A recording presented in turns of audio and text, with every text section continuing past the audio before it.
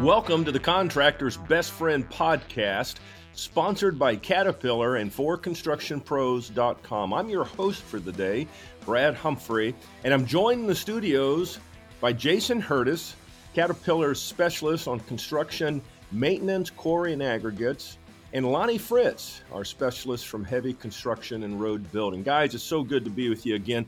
Hey, I don't know of another topic that I get asked questions right up in my face many times by contractors. And so today's theme is, when might it be smart to buy up a step? Now, what I have found, guys, is a lot of contractors, if they got a little bit of ego, they always want to buy the extra stuff. But let's start off, Lonnie, if you can. What might a contractor really begin to think about when they're looking at purchasing or leasing equipment? And where does it come to play when it might be smart to, maybe they're cheating themselves by not buying enough on a piece of equipment? I get a chuckle out of this, Brad, because this is what I usually do when I spec out my vehicles. I'm always trying to buy up a step. So I think it's human nature. It's just inherent, right? But let's go back to yellow iron and where our passion really lies. And I think it's kind of multifaceted. Is, we bring a lot to the market. So if we look at the machine itself and we're looking at buying up a step, I go right to size.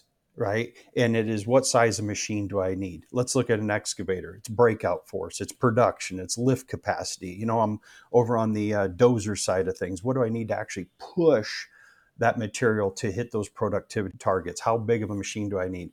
How big of a dozer do I need? Do I need to upsize if I'm trying to push scrapers through the cut? Right. Or even if I'm ripping, right, to get the right penetration, depending on the fissures and the geology of what I'm trying to rip, do I need to go from a D9 to a D10 to really be able to pin that ripper and get that production? That's on the machine side, the fun side, and it even gets more exciting when we look at the technology side.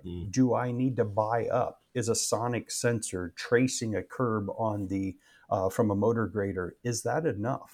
Is that enough technology for the motor grader? Do I need to go on through to GNSS, Global Navigation Satellite System, with 3D grade, or even all the way to the top being a universal total station? And then I totally shift the conversation over to Caterpillar services. Yeah. When we talk about VisionLink and telematics, there are different subscription levels. How rich of a data set do you need? How much do you, what insights are you looking for? How much actionable data can you manage to improve your operation? So when I circle back to buying up a step, what is it you're in the market for? What do we have to offer? And what best fits your needs?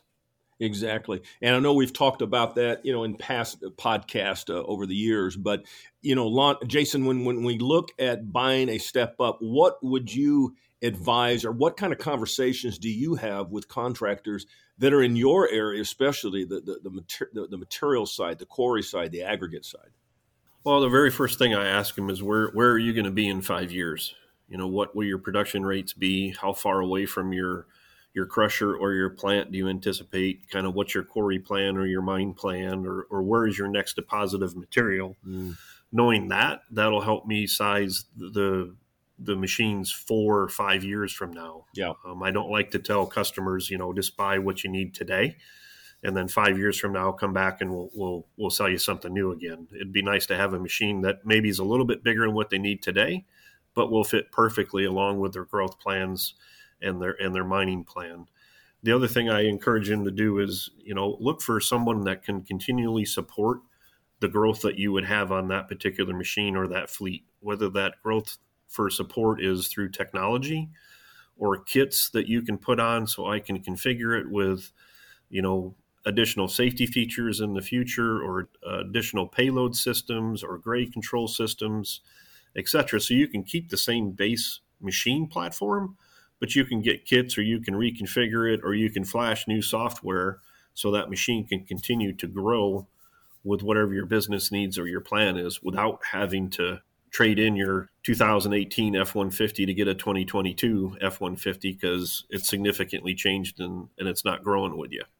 I think that's good advice. I'm listening to both of you guys, and I know all three of us are, we've got families and that type of thing.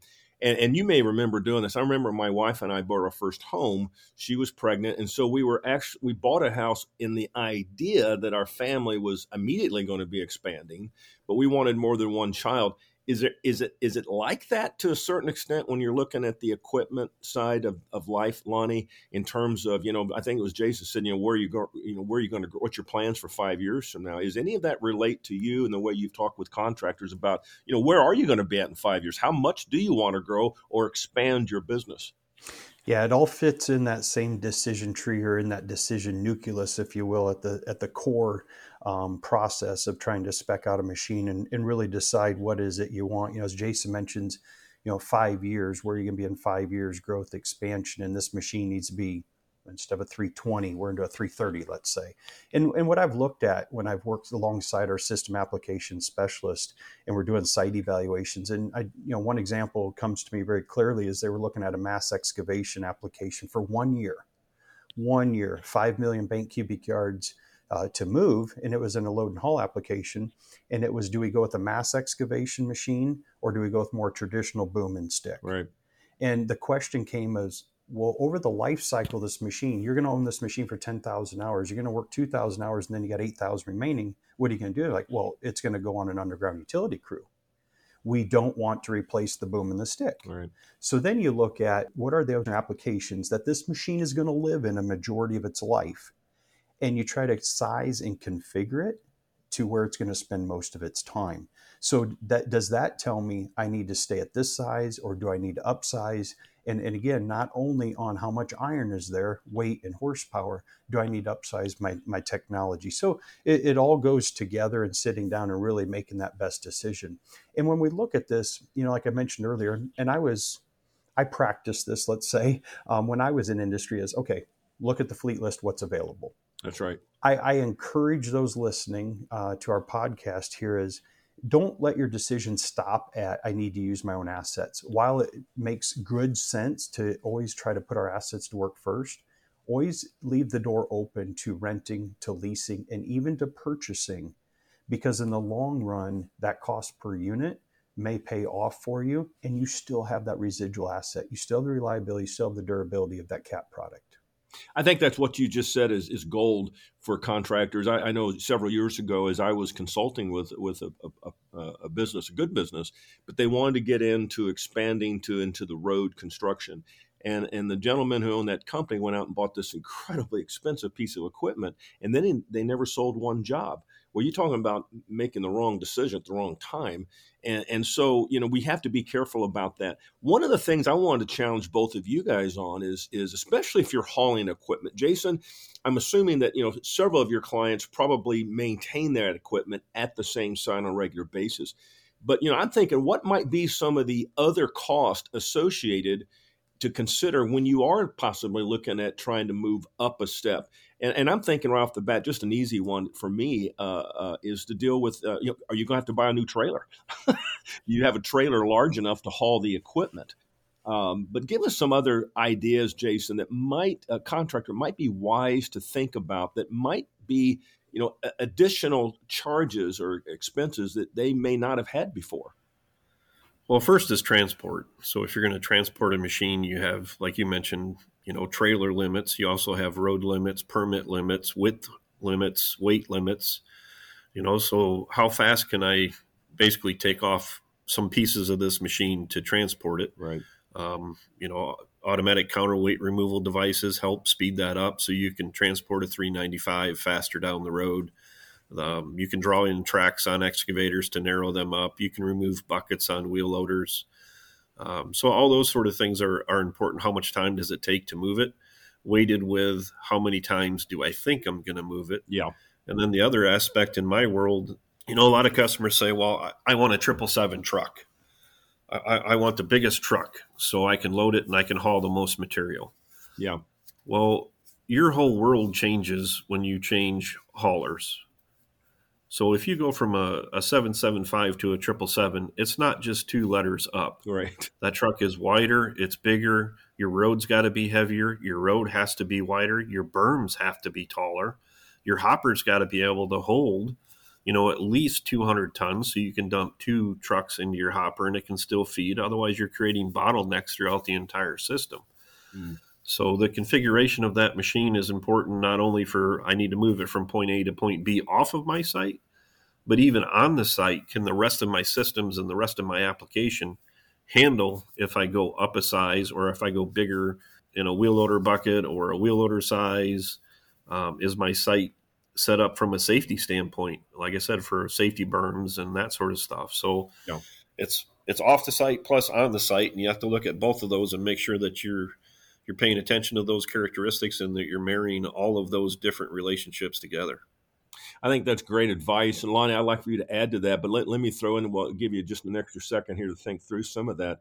We're talking about big equipment. I'm even thinking about the smaller contractor that may be listening right now that is debating on what size of skid steer to buy or the size of roller to buy for a paving contractor. Take us through, where does that decision break happen, Lonnie, that they need to consider what it could cost them additionally, maybe not just in dollars, but in time and even expertise of people? Yeah. So I guess where my mind goes there and what triggers it is when you start talking compaction, and that's the size of the machine. What it really boils down to is what size of machine do I need to reach specification? Right.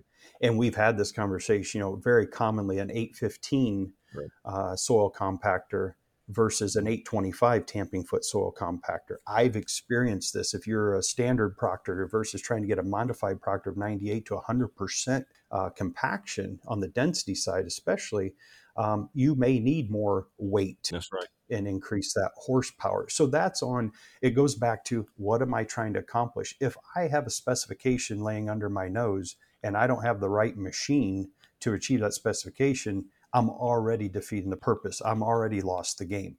So now if I know I need that machine, what do I need to do to allow that machine access to the site, access, egress, hauling units, just getting my fleet there? And something that's been rolling around in my mind as we've been talking through this podcast is, and very, very predominant in our area, is the windmill farms.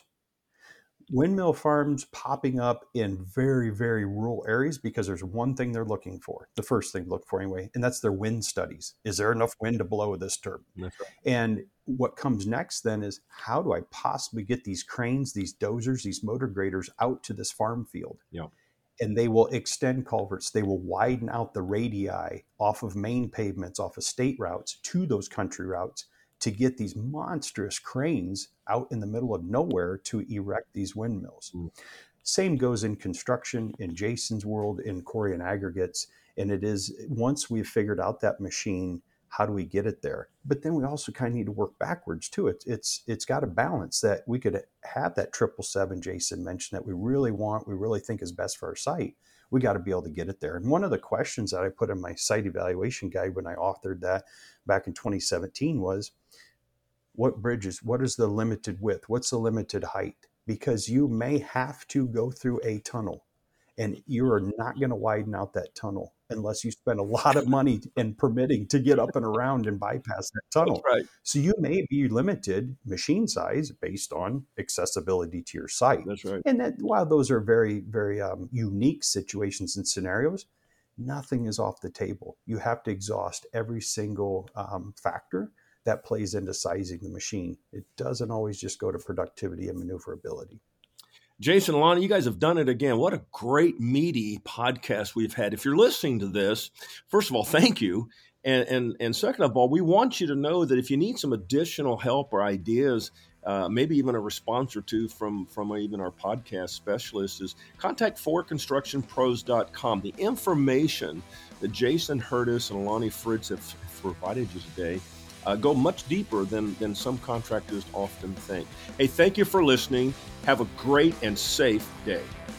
Find out more information around the topics we covered during the Contractor's Best Friend podcast on the forconstructionpros.com Profit Matters page.